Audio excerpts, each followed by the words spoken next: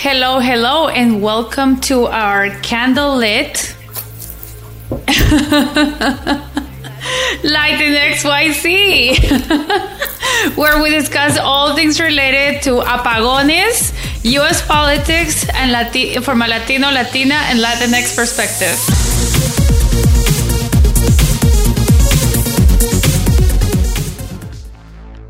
So today, if you're watching us on video, you'll see that we are all on candlelit podcast recording, and this is in solidarity to Ceci, who just lost power right before we started recording the podcast.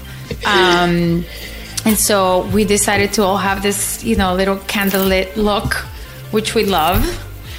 And so welcome, everyone. My name is Clemencia Herrera, and I am the founder of Moira Studio, an advertising agency that works on political and advocacy campaigns that target Latinx. Hola, Clem, and I'm Cecilia del Cid, environmental and social justice practitioner, Latin American, immigrant from Guatemala, community weaver, and also working on media. And today we have a very special, also candlelit guest, Beatriz Abascal. Thank you so much for joining us. Beatriz is a natural connector, nurturing purpose for the greater good. As a mother of two humans, bisnieta de Buenaventura, and lifelong social justice advocate, her life experience determines her next step. Her thoughtful know-how and life's work are inclusive and collaborative in nature in the nonprofit sector. Previous and present work includes freelance consulting, thought partnerships, development, and communications. Beatriz embodies a personal philosophy of vulnerability, self-reflection, and reciprocal relationship as a good way to begin fueling change. Welcome, Beatriz. Hola, hello. ¿Cómo están? Thank you for having me. Thank you for I've known joining Beatriz us. for some time, and she's just an awesome human being. And I'm very excited to have her on our show today. And we want to hear all about your expertise in the nonprofit sector, which, you and me have talked about before. And would love to share a little bit more about a really, really important topic, which is Latinx and activism, and the evolution of it, and also igniting it, because and Ceci, please chime in, but we have talked so many times in the podcast about how we need to ignite Latinx to be more active in their communities, to get involved. And it's not just about, protesting or whatever. It's much more than that. And I'm sure that Beatriz knows what that more than that is. But definitely, it's something that we're all very interested on. And I know that some people out there want to know, like, how is it that we can get involved? Yeah. I think, I appreciate it so much, because I think sometimes people think that when you do activism, you have to dedicate a lot of other time. We think of the people who are like organizers in the front lines, or people who that's what they do for work. And for me, activism is intimately linked to solidarity with one another. And I think that that's something in our communities that we practice every day, and we might not think of it as activism. Whenever, like, la vecina te presta el azúcar, or you watch your family's children, or like when you take care of your grandpa and or grandma, or when you cook a soup for someone and bring it, like, all of that to me is activism. Those are the threads of solidarity that kind of bind our community, and I think from there is that we build. And I'm interested to really hear from, and I'm also admire people who are very strategic at organizing that, at like harnessing that power, at inspire that power, and like galvanizing it. So I'm looking forward to hearing more and learning more. Yeah, and I think I hear what you're both saying. I think the one thing that we should remember that activism is also something that we should focus on is ourselves, right? And self-care can be an act of activism, right? A way that we show others that by caring for ourselves, we are ultimately taking care of our community. And so remembering that, because I think it's so hard in the Latinx community, because somos cariñosos, we're very giving. We tend to be the folks that people reach out to sort of bridge situations many times. And I think we should remember, those special gifts that many of us carry and devote some of that time to ourselves as an act of solidarity, as an act of, love. And so I think while being on the ground, grassroots, and working in organizing and development and communications have all been sort of a part of my journey, I think that in the last decade I have learned, that caring for yourself is really an important part of that, because then you can also be there for your family, for your friends, and for your community. Very important to show up in a healthy and whole way, right? For everyone. Right. But tell us a little bit about, how you've seen the evolution of organizing in the Latinx community, in your experience from, working, how have you seen that evolve over the years? Yeah, I think definitely for the last, I'm going to go back a couple of decades. I think definitely for the last more than 2 decades, I've worked in supporting different nonprofits. The majority have been mostly service-oriented and with a focus on helping and elevating people of color. And I've always been recruited, as esa Latina, in a lot of groups to go in and sort of begin or engage people to have conversation about what is needed in their community and what they're looking for, and how can people recognize the needs and how they're different, and what can we do to sort of collaborate and figure it out together. I think one of my earliest memories, though, I just want to go back because I just had sort of a little thought, was when I was, I think 7, I want to say about 6 or 7, there was a wave of immigrants that were coming to the neighborhood that I grew up in, which was a very diverse working class neighborhood where a lot of immigrants came. And so I always was fortunate to have sort of this melting pot neighborhood. And I'm so grateful for that, because I really think it shaped a lot of who I am today. But I remember my father getting 500 Hershey bars. And as these immigrants were coming off the plane at Logan Airport, I was handing them out.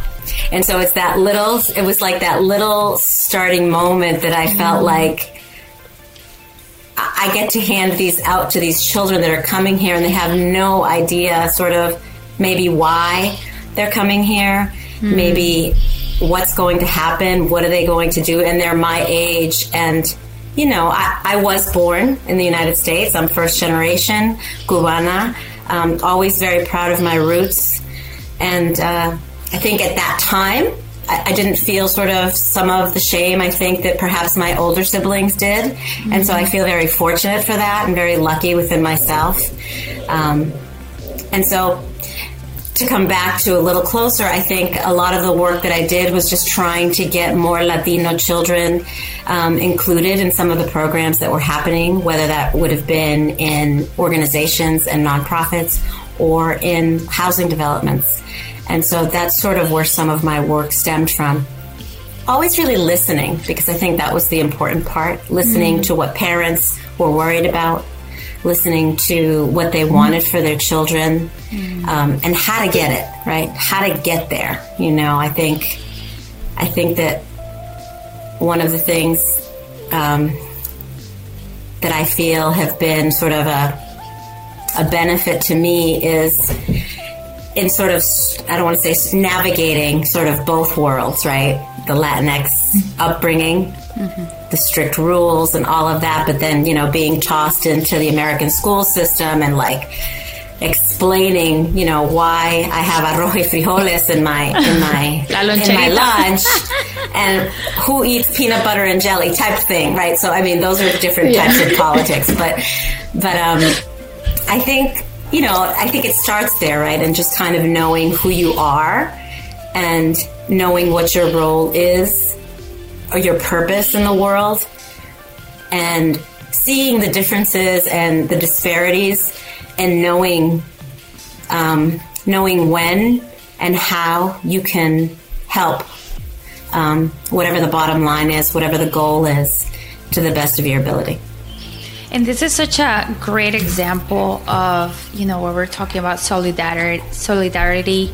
A lot of people think that like you have to have lived through something in order for you to be, attached or wanting to help in that matter. But, and this is like I feel like this is a pervasive issue in the Latinx community. It's like, can second generation Latinos be, fighting for the rights of immigrants? And can Latinos in, Florida fight for the rights of Latinas in Texas and things like that? Like, can we, do we have to have lived through the same experience in order to be activists for any other group? And I feel like my answer is yes. My answer is like, you don't have to have lived any kind of experience to be, fighting for other people, for other people's rights or or help other people fight that fight. And like, I feel like, when you were saying that, you were born here but you were very into helping these immigrant children. It's exactly, where activism starts, right? It's like you can fight for the fight if you feel that that's, somebody else's right. It doesn't mean that it also has to be your right or it has to be your fight. I don't know how you guys feel about that.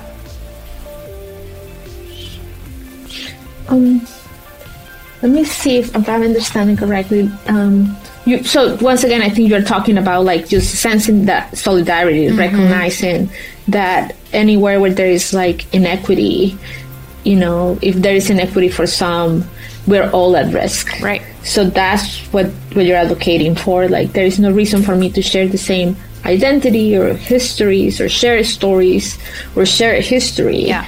But if there is an inequity or a harm that is coming to a person or a group, that then there is a reason for all of us to show solidarity and to show up. Yeah, because I feel like, engage. Many things that have happened across the years have put Latinos in like silos. Like, here's the immigrant community, here's the first generation Latinos, here's the second generation, and also like here's like the Mexican American community, and here's the Puerto Rican community, and then here's the Cuban community, and like it's like we're all in these silos in which it's like, well, that's not my fight. So I'm like, and we talked about this in like the reproductive rights. If the Latinas around the country don't do anything about the Latinas in Texas, it's gonna come after us. So, and yes, okay, it's a woman's fight in general, but I completely disagree about just like not, I don't want to say care, but it definitely like just not really paying attention to the struggles and the fights of other Latinos, because at the end of the day, I think that this is going to, mean the equity fight is everyone's fight. It doesn't matter like what nuance of it is. Beatriz, what do you think? Well, I definitely agree with you. I do feel like from my own personal experience, I think that because I grew up in sort of this amalgamation of immigrants in this town where I grew up in Massachusetts, that I have a special sensitivity to that. But I know many Latinos that feel differently, right? That are like, oh, well, you know, or that try to sort of create a little bit of like that silo effect that you're talking about. But what is our common thread, obviously, es el idioma, our language, many times. But our histories are very different. And so you can see where people just assume that all of the struggles are the same. And I think that's a very, do I want to say colonized or capitalized mentality that we all are the same when we're not. But yet these issues affect us all in the same way. And so, yes, how do we find sort of the unity, the solidarity to come together in order to support each other? And for some of us, you know, we have privileges in different areas. I mean, I think most people have privileges in certain areas, whether you come from a high economic background or a low economic background, depending on where you're from. I think you have space to sort of say, I know my community, I think I understand what's going on. Can you hear me? You know, and then try to engage and see how to better, you know, bring people together and have a conversation. And I mean, those are real challenges, I think. Those are real challenges. And so do you think that this is, but do you think that this is a challenge of like, you know, uniting Latinos behind, you know, votes and like voting for certain or against certain initiatives or voting for certain candidates or things like that? It's like, how does that bring us back into like organizing and bringing all people, you know, together to do one thing? And like, you know, when we're talking about like the union laborers back in the day, the only way that they could get things done is by coming together and doing things together. And, you know, if we keep living in these silos and not saying like, hey, you know what? Yes, we're Cuban, we're Venezuelan, we're Nicaraguan, we're whatever. We're third generation, fourth generation, whatever. But we are Latinos after all. And like, you know, this is a real challenge, like to get everyone together and like fight for, you know, for us to have a better life, right? Yeah, I definitely think so. I mean, I think the issue then becomes greater, right? It's these systems that we all live under, you know, these oppressive systems that affect everyone really, when it comes down to it, but certain populations at a higher rate than others. And so I think it's again sort of this idea of reconstructing or tearing down whatever it is so that we could build a stronger foundation. But in the interim, I do believe that if we come together and unite the voice somehow, we can definitely create some change. Whether that be, you know, the example that you brought up about reproductive rights here in New England versus Texas, it affects women right across, women identifying folks right across the globe. And so I think, yes, trying to find a way to do that would be really helpful. And I think, again, it's about sharing stories. It's about listening. It's about listening to people whose voices haven't been heard. It's about really taking time and really making people feel like they're cared for, you know, just because when we think about things that are happening on the border or things that are happening in other parts of the world, at the end of the day, it's a global issue, I think. And I think that we really need to learn how to find more empathy within ourselves. And I don't know exactly how you do that in all communities, but I do know that listening is a good start. And I think that also just being present. And again, this is like a very grassroots, I have a very grassroots mindset that, you know, the way you strive for change is one person at a time, and you have to kind of have that belief system. Is it difficult? Yes. Is it challenging? Is it sometimes feels like,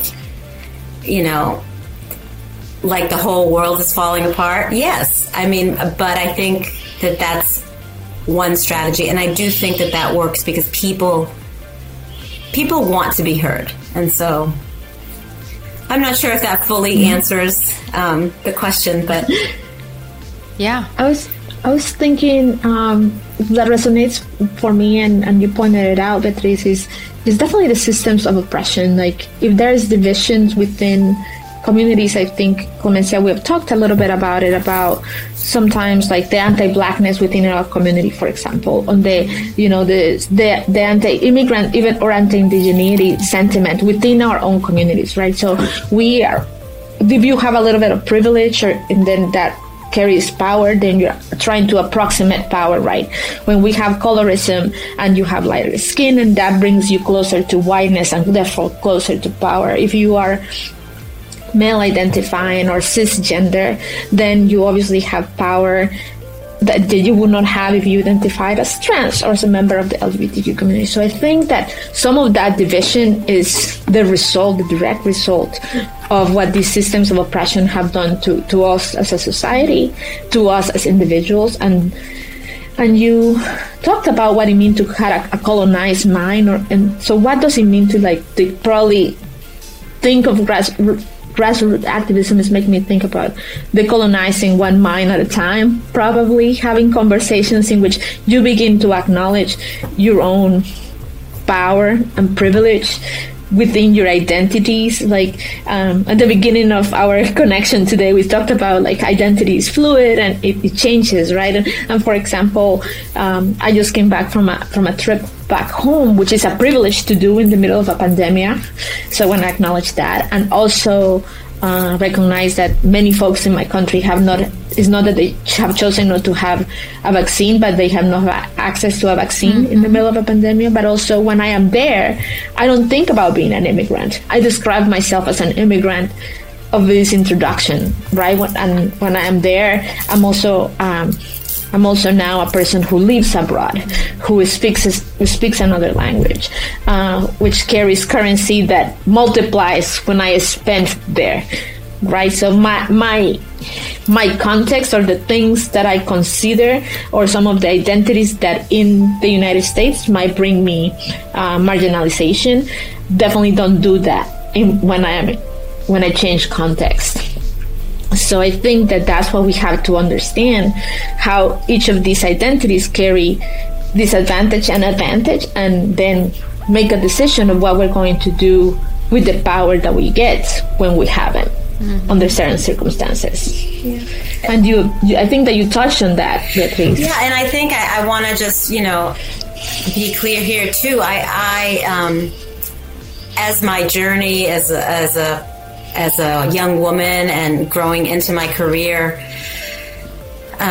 changed in many ways, because I did do some things that sort of were outside of the box. But when I needed to be in spaces where a lot of my friends may not necessarily have felt comfortable, I was able to. I have fair skin. I can sort of, talk a certain way and understand like how to navigate the language, which led me into many spaces where I did feel solida, but it was sort of part of my role to sort of get whatever message it was, or to try to bring resources to the community that I loved and cared for. And I think that I recognize that about myself every day. I know what a privilege it is. On the reverse of that, my friends and people of color in my life that would say, what made you feel comfortable being in that space? How did you do that? Like, I don't understand. You come from, or even in my own family. Like, who do you think that type of thing? And I think that's like sort of this autonomy within ourselves to say, I belong here too. Like, it's that same conversation. And granted, yes, it's easier for me. Again, lighter skin, I can dress a certain way, although I've rebelled on that on all levels in the last 10 years, and I'm proud of that. And I have 2 daughters, and that kind of shifts the way that you navigate yourself in this world, because you want them to be true to themselves and remember, so that they can remember there's a space for them as well, because at the end of the day, as women, I think that's really important. And for me, it was very important. And those were sort of like small shifts. But at heart, I think I've always definitely been a rebellious soul and like want change and want people to feel loved, want the equality, want all of those things that everyone on this planet, in this world, deserves. People should feel as though they belong, because everybody does, and there's enough space for everybody. So, and to both of your points about power and about being active, just like, I feel like there's a lot of extremes here. Like, people feel like they have to be active if they're like in an extreme of lack of just like don't have things, or you have to be active if you're really powerful and you have this huge platform to be active on. It's like, I don't agree with any of these extremes. I feel like people are all levels, and also if you have your basic needs met, you can also be active about things that you want better, or things that you want other people to have more of, or to to have better quality of. And it's really interesting to just like hear people say like, what power do you have? Who do you think you are by doing this? But it's like, what were people expecting? Like, what kind of requirements do you need in order to be active in your community? And I like to take, the last section of this episode to talk about like, what are those qualifications? And also like, what is it that people need to do in order to be involved? It's so interesting because so many things come into my thought process on this, because, being somebody who did development for a big chunk of her career, so raising money, and most of the spaces that I raised money for were for children and women of color. But there were a couple of places that I worked where I was hired in order to bring more people of color in. So one person who looks like me and talks a second language is supposed to be able to do all of this, again, solita, right? And kind of some like unreasonable expectations of what you expect, because, one great example is like, if you work at a school that offers, childcare or preschool that runs from 9 to noon, what Latino family am I going to be able to recruit? Like, how many things can you get done between 9 and 12? And if you're working, it's impossible. So how do we integrate to diversify a certain setting?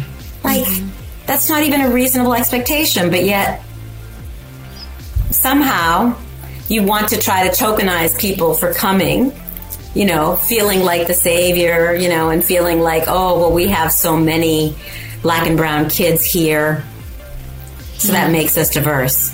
I mean, that's one thought. The other thought is, criteria for being in that space. I do think it comes from within.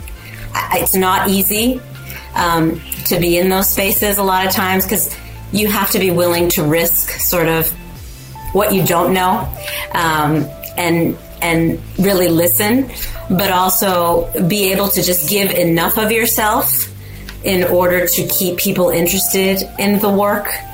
And don't get me wrong, I have worked with many generous people, philanthropists of the majority from white culture that want to try to understand, but at the end of the day, sort of, it always becomes sort of like this charity-driven situation as opposed to valuing humanity, which is where I'm always coming from. So siempre chocamos at some point in the conversation. And I think, again, it's about having conversations, about talking to people one-on-one. And I think if people really care then they'll listen.